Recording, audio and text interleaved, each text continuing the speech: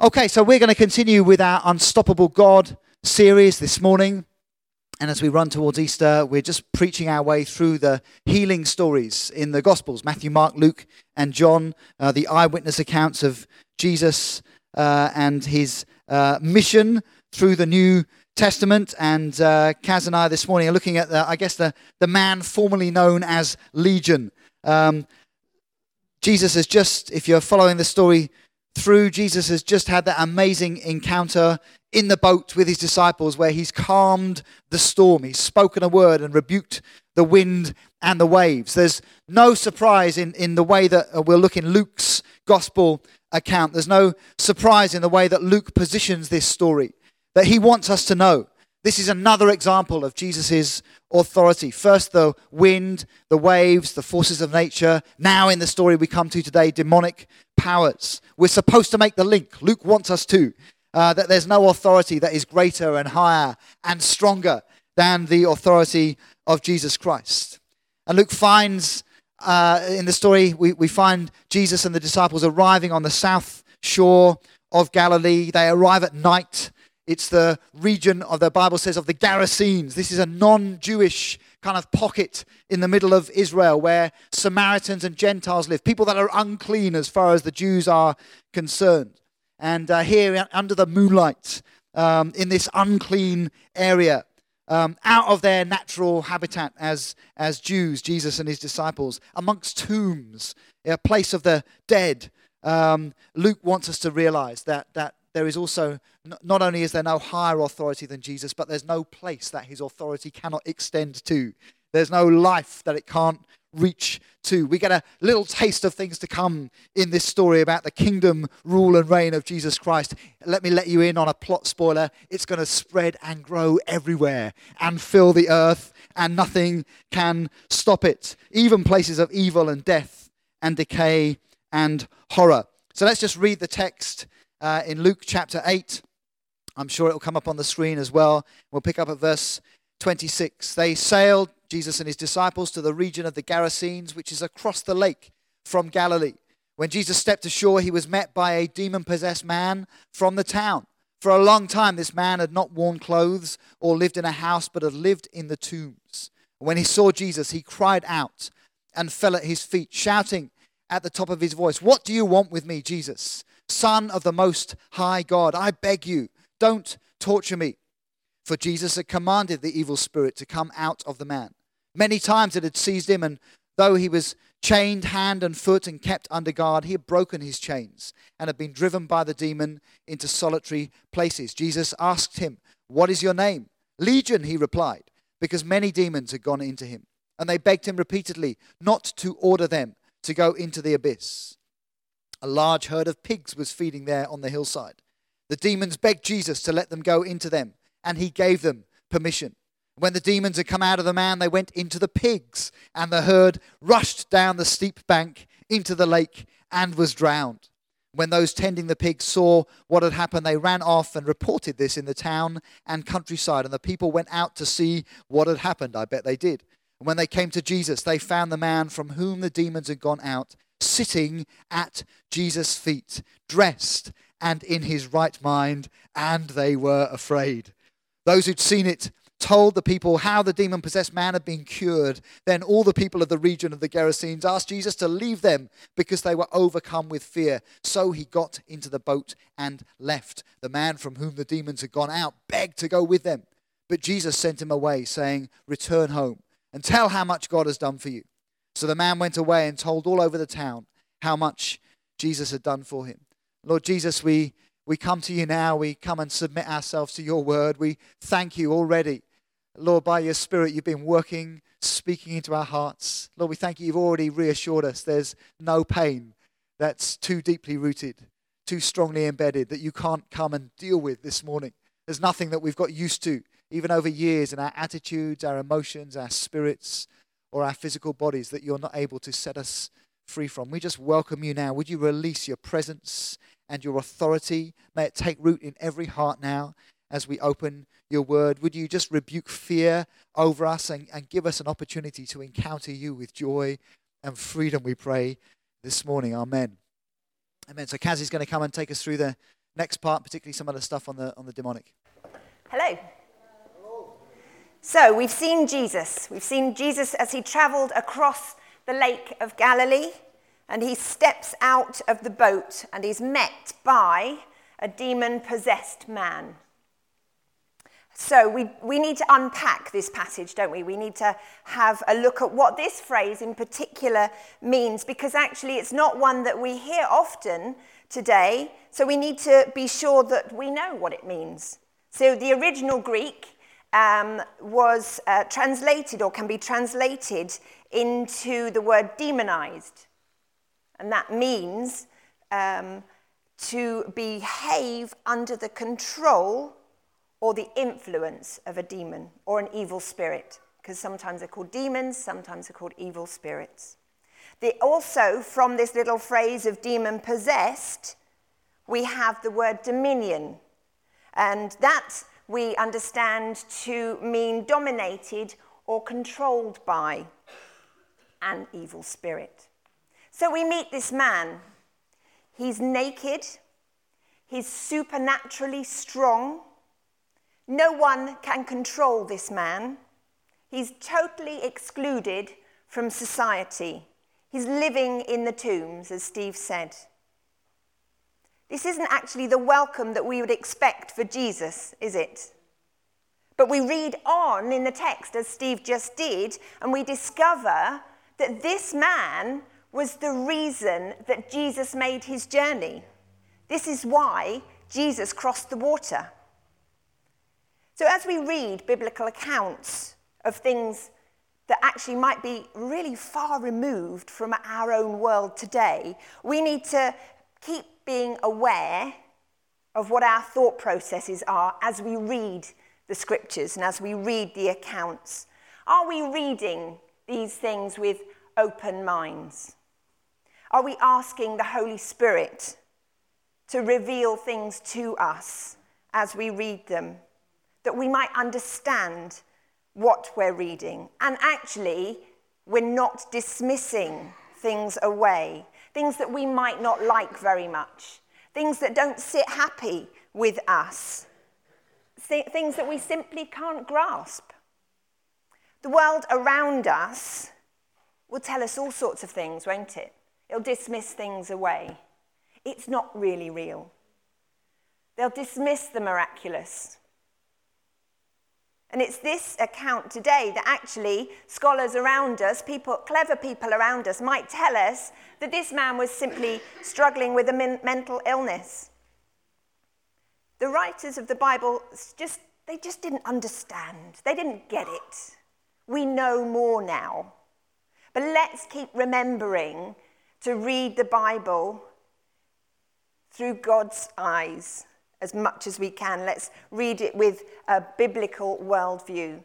Because if actually we compare other accounts through the Bible, we can read that Satan, that we've read about today, is real and his demons do exist. So we need to be aware. And actually, one thing, we need to be really aware that it's Satan's plan to hide himself from us.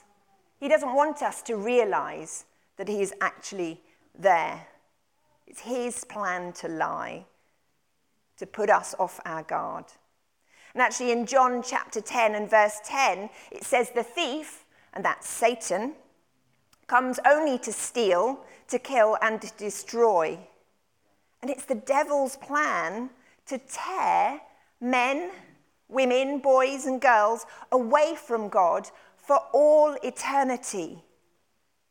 So in this passage that we just read in John 10, he's called the thief. But he's actually given all sorts of names through Scripture. So and actually those names help us to grasp who and what Satan is. He has the title of the prince of this world and also the god of this age. Now that's with a small g, not a large g. He is not comparable to God. But what we can grasp through some of these names is that he leads a group of beings. He's their prince and he's their god. Satan actually heads up a kingdom. Ephesians 6 verse 12 says our struggle is not against flesh and blood, but against the rulers, against the authorities, against the powers of evil in the heavenly realms. There were quite a lot of plurals in there, weren't there? Rulers, authorities, forces. It suggests to us that there's rank, there's organization, there's actually a kingdom. Satan has spirits under his rule that follow his command. And it's these spirits that are given assignments. Daniel chapter 10 actually speaks of a demon that is called the Prince of Persia. He's given a task, and it's his task to rule over the place of Persia.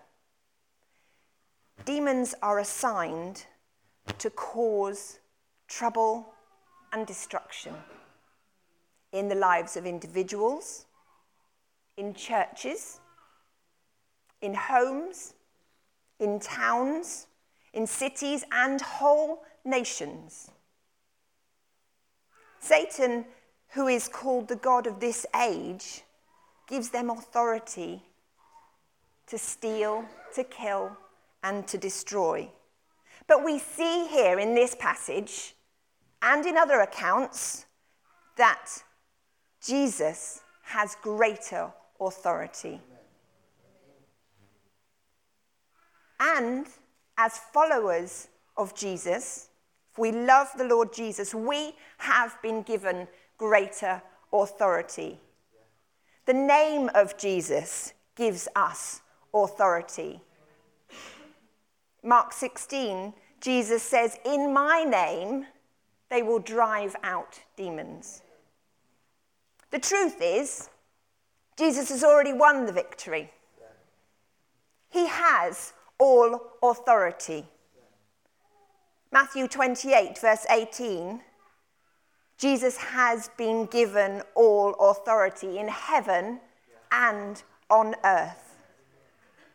Our eyes need to be on the risen Lord Jesus.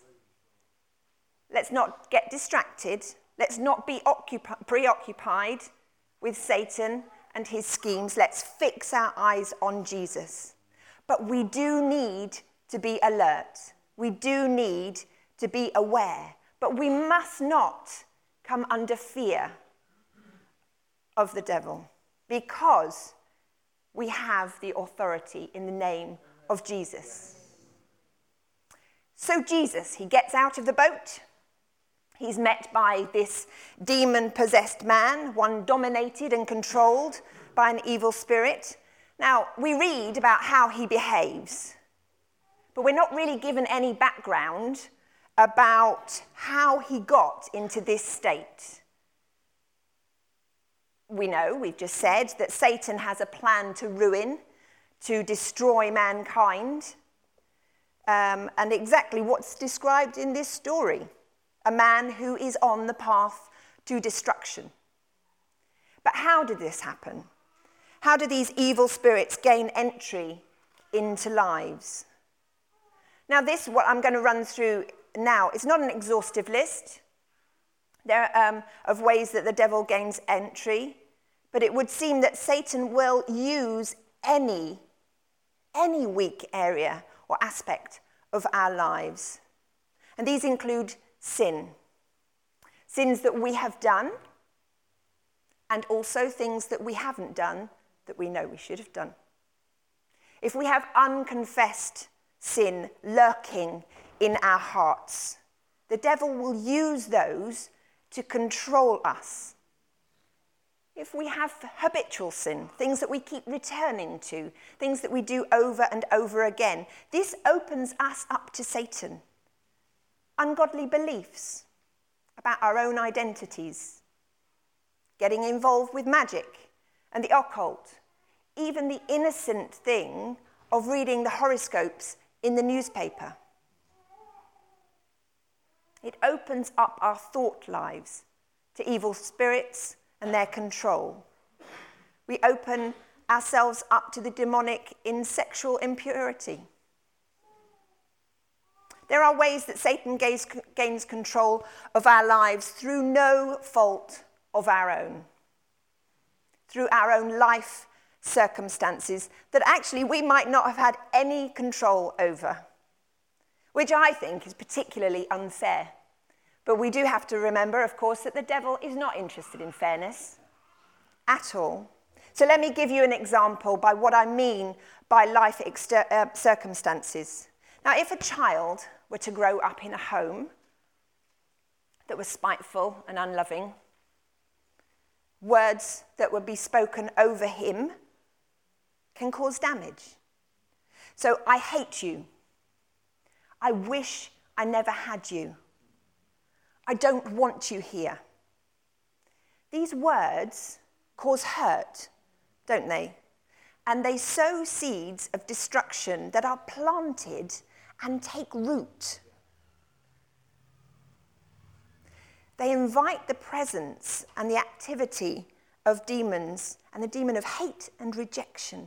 Now, this child doesn't deserve it. Might be a tiny little thing. Doesn't deserve this. He doesn't invite all of this oppression, but the life circumstance opens up demonic oppression. You see, there's a thought process that takes place. When a child hears, "I hate you," he will slowly come to believe that everyone hates him,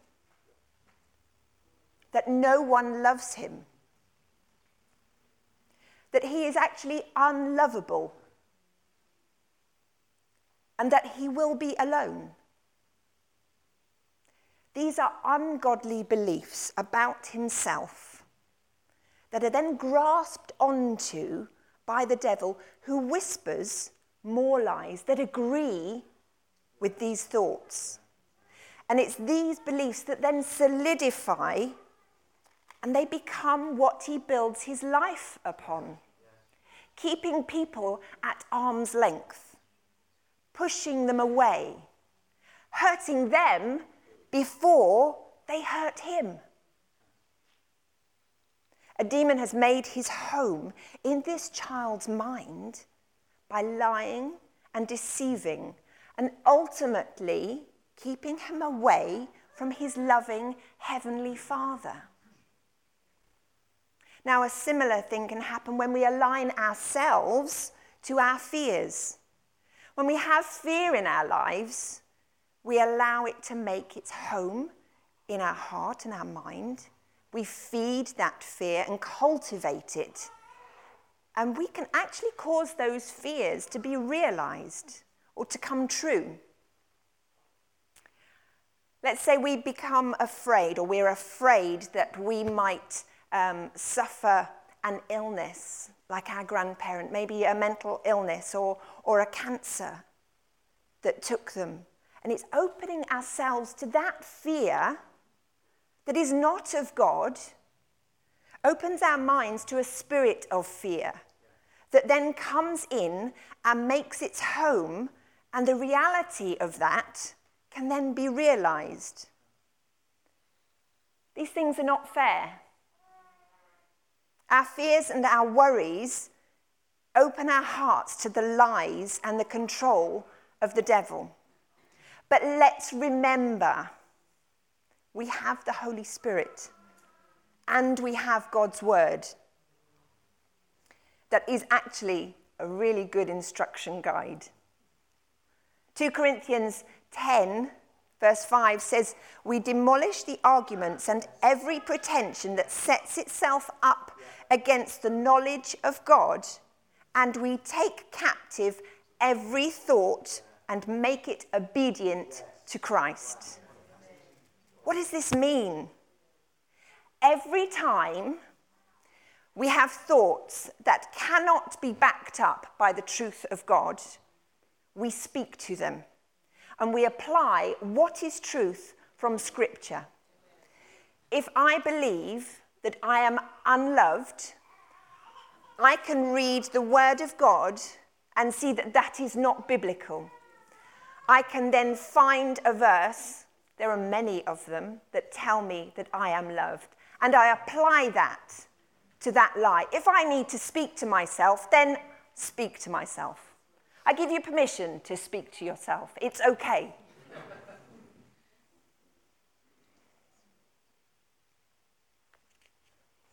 So, we don't know why and how this man was possessed or controlled by an evil spirit, but we are told that it was unclean.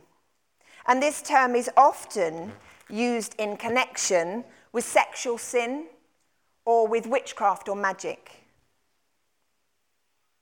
Here we see a man whose life is totally stripped of any value or any worth. He's naked. He doesn't have a home. He lives in the tombs. He has supernatural strength. He has and has broken chains that bind him. He's had chains on his hands and on his feet. He's broken them off. It's not exaggerated. Let's not explain it away, because actually there's a similar account of this occurrence in Mark 5. Man broke the chains. No one was strong enough to subdue him. He would have been a terrifying sight. Actually, he looks a little bit like a counterfeit Samson. He was a man found in the book of Judges in the Old Testament, but he was chosen by God, and he was described as an extraordinary man of strength. But his strength was directly tied to his obedience to God. And you know, Satan, he doesn't actually have many new ideas of his own. He will copy and counterfeit God. But of course, he will use it for our destruction, by God, for our good. But this man recognizes the authority of the Son of God, Jesus. The demon speaks, telling Jesus his name. It's Legion, because there are so many spirits that have gone into him. We don't know how many. We can assume there were a lot, because in a legion there are 6,000 soldiers. It's quite a lot. We don't know the number, but there are a lot of them in this man. But when Jesus spoke, these demons knew that they had to leave. They recognized who Jesus was.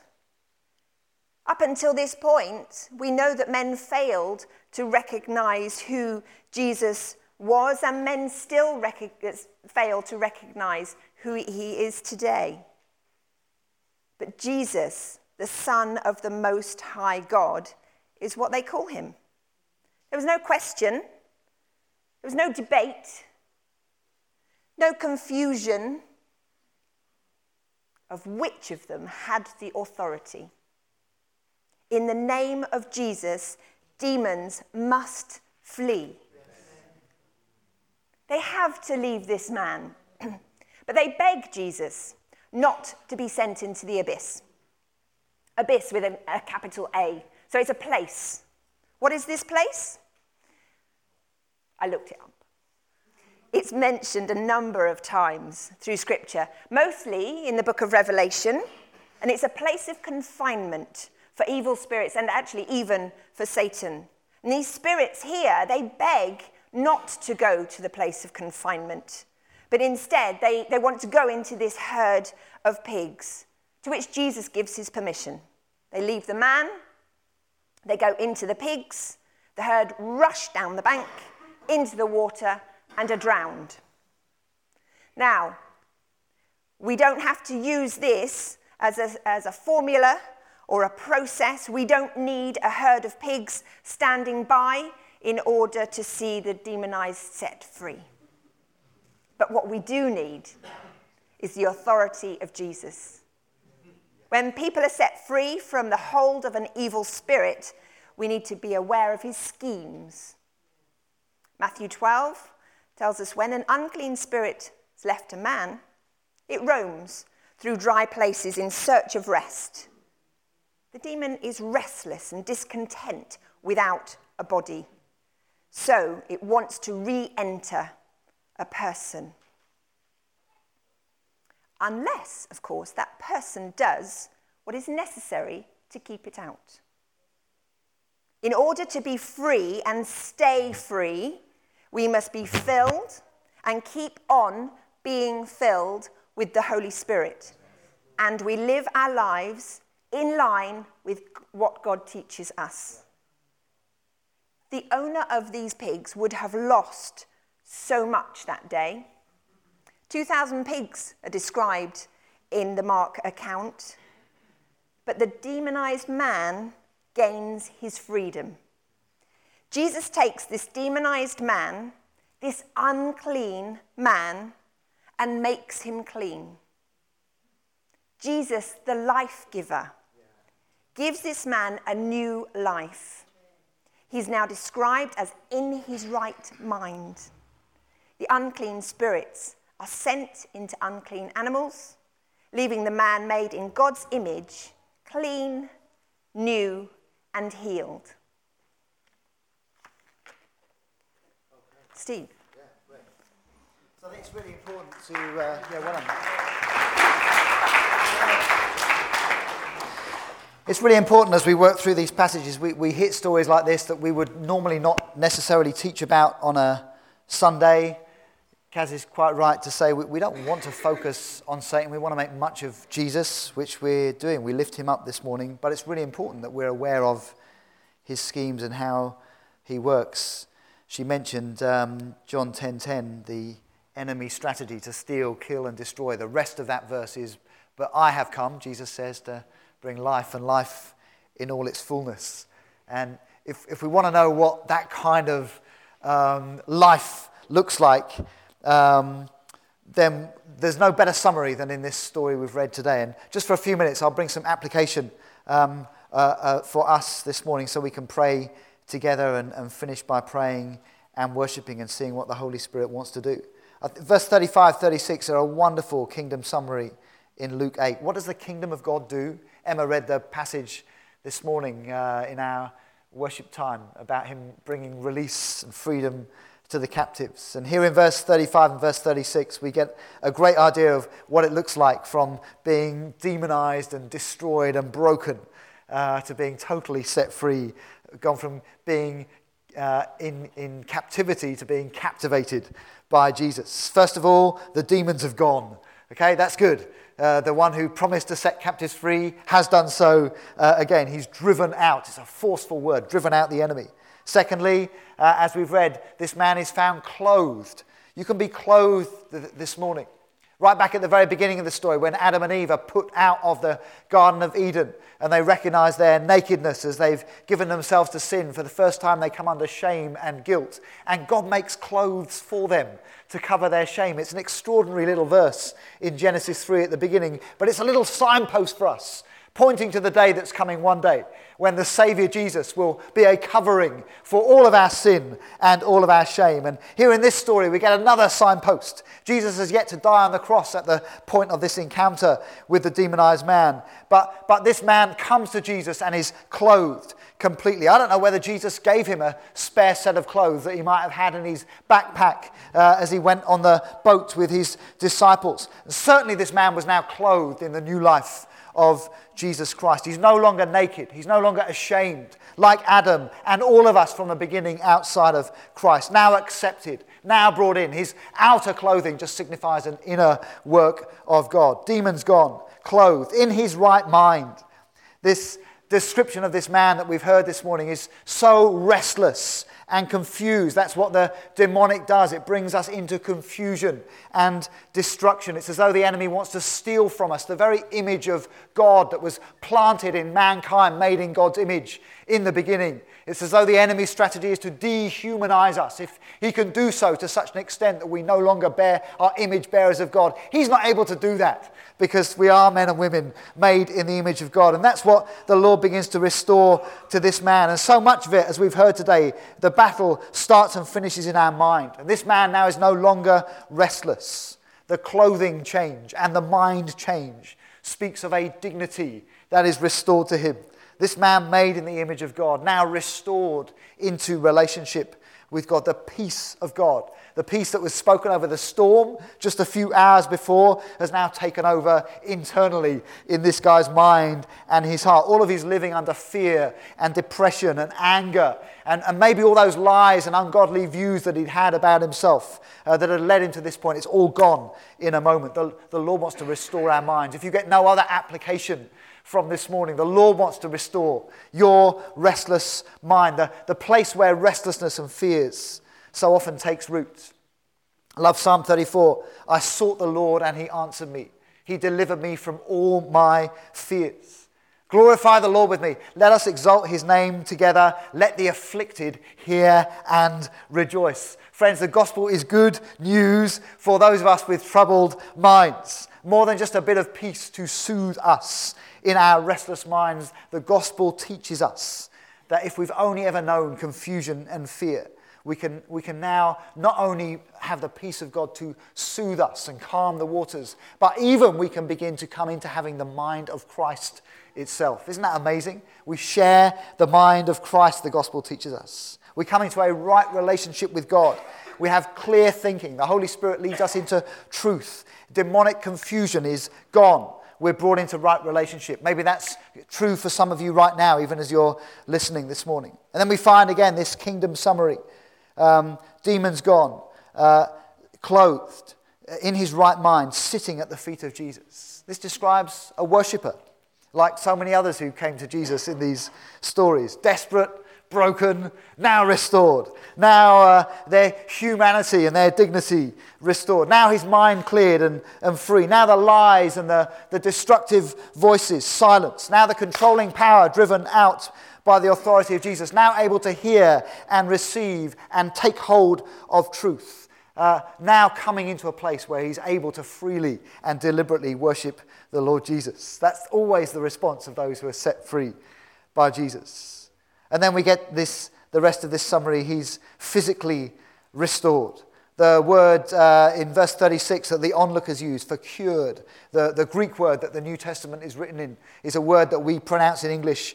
We've kind of anglicized it, sozo. It means more than just being cured or healed in a narrow sense. It's a word that speaks of a broad salvation. It means you've been totally restored. It's a kingdom word. It's full of the restoration that comes to body, soul, mind, and spirit when the peace of Jesus breaks into our turmoil. We used to sing a song a few years ago, and the grace that is changing me from a hopeless case to a child that's free. Some of you might remember that song. Who would have said that at midnight when Jesus and his disciples arrived, that by morning this man, this hopeless case, would be a worshipper of the Lord Jesus Christ?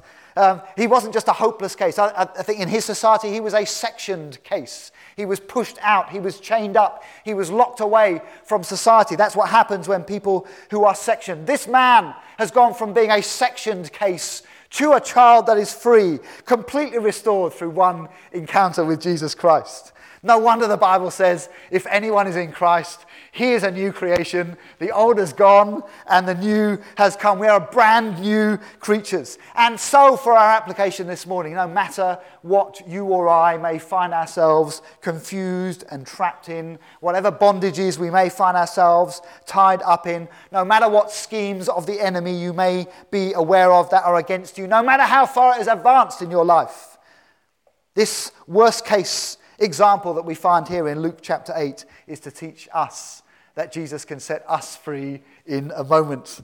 Whatever darkness that you've even deliberately given yourself to, whatever you get up to at night that you think no one else sees, no one else knows, whatever chains are strongholds in your life, whatever lies are in your mind. As we've heard this morning, Jesus crossed the lake. He calmed a storm just to meet this man, just to restore this man. Jesus is here today. We're welcoming him this morning as we worship. Can I urge you not to miss these moments, to come and fall at his feet and to encounter the one that can set us free completely, restore our dignity, break the lies and the fears in your mind and mine, restore the image and the call of God in our lives. And this man becomes he's transformed not just into a worshipper, but a missionary worshipper. And I'll finish with this. We'll leave the rest of the notes for another time. Have you noticed the onlookers send Jesus away? They're afraid.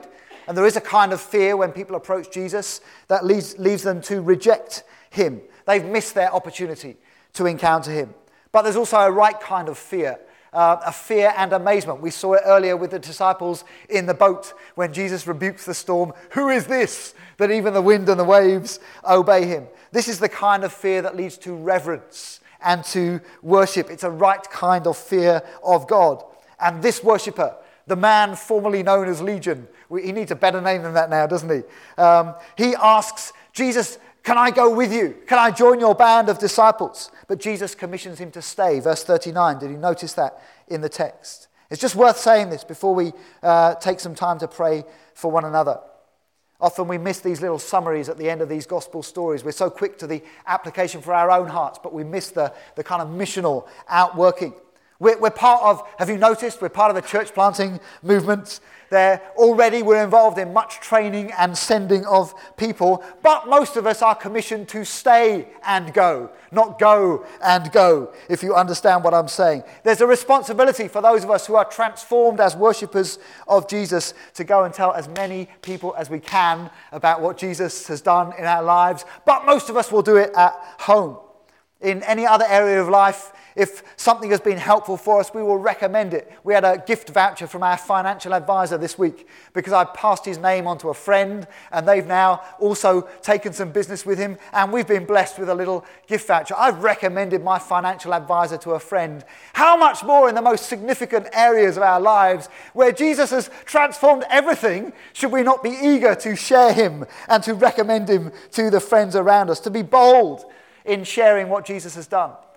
Sometimes we make sharing the gospel so complicated. It really is simply telling people, this is what Jesus is doing in my life right now. There's power in our testimony. We've been hearing lots of stories over these last few weeks and last couple of months. The stories and testimonies are powerful because they point to the transforming work of Jesus. The Jesus who says, I'll draw all men to myself.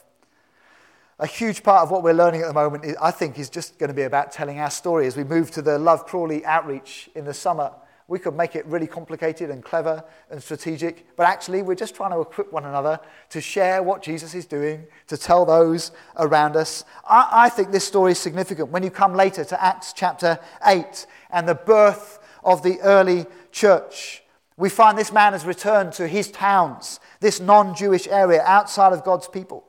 When we get to Acts chapter 8, we find in Samaria, the same area, the gospel is beginning to take root.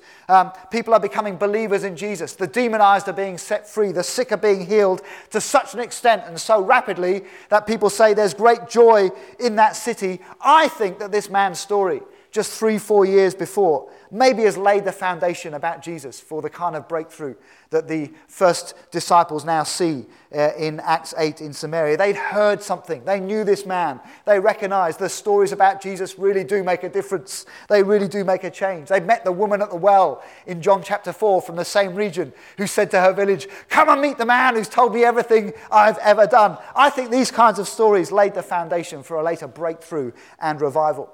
And so, friends, we need to go and tell our story. Don't wait till June the 23rd to 25th. You never know when the seeds of the story that you have begin to bear fruit for God's kingdom. We are commissioned to stay and go. So, can we stand together? We've got more to say, but I think let's make some room to pray. Joe, come and help us. The gospel's written into this story. We've got this twofold application. An awareness of the schemes of the enemy. Kazi, come up here. I need you to pray in a minute. Awareness of the schemes of the enemy.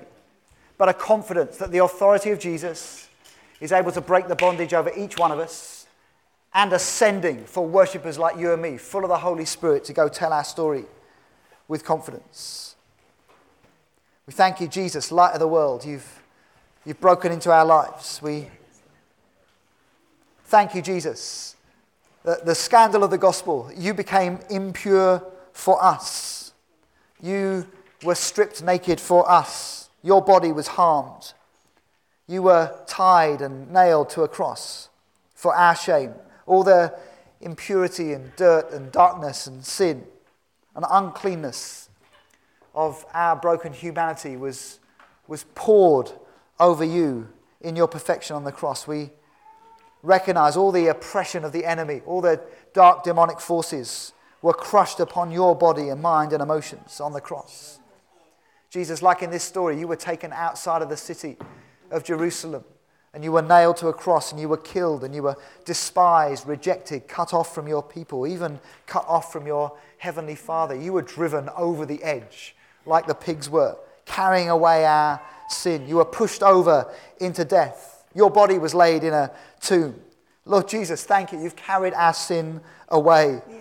You've hurled it into the sea. You've drowned it forever. And Lord, you're different to this story because you've been raised to life. And as we've been singing this morning, the resurrected King is resurrecting me. You've lifted us up from the mire. You've set us up on the rock in your resurrection. And so, Lord, we thank you that you're the God that can bring a broken, shameful man like me into the presence of the Father in new clothes, clothed in Christ, clothed in perfection, restored in my right mind. What a Savior you are. We respond to you with joy and worship this morning. Just before we pray, particularly about the freedom from demonic oppression, if you have not yet said, Jesus, I want to follow you with my whole heart, I must follow you with my whole heart. If you've not yet become a worshiper of Jesus, while everyone's just got their eyes closed now, would you just lift your hand up if you're ready to follow Jesus this morning? If you're ready to know that change from death to life. I don't know all your hearts here. Maybe everyone here is already a Christ follower. But just for the one or two here that maybe have not yet taken that step, just pop your hand high now so we can see. Thank you, Jesus. Thank you, Jesus. From a hopeless case to a child that's free. Thank you, Jesus. You're releasing people right now. Thank you, Lord. Are there any others this morning? Just put your hand up high. You're ready to follow Jesus wholeheartedly. Yeah, thank you, Lord. Thank you, Lord. We need to do some more baptisms soon, elders. We need some dates in the diary. Thank you, Lord, for what you're doing. We're free to give you praise. Let's just respond with our worship song for a moment, then Kazi's going to read a prayer over us just to bring some release.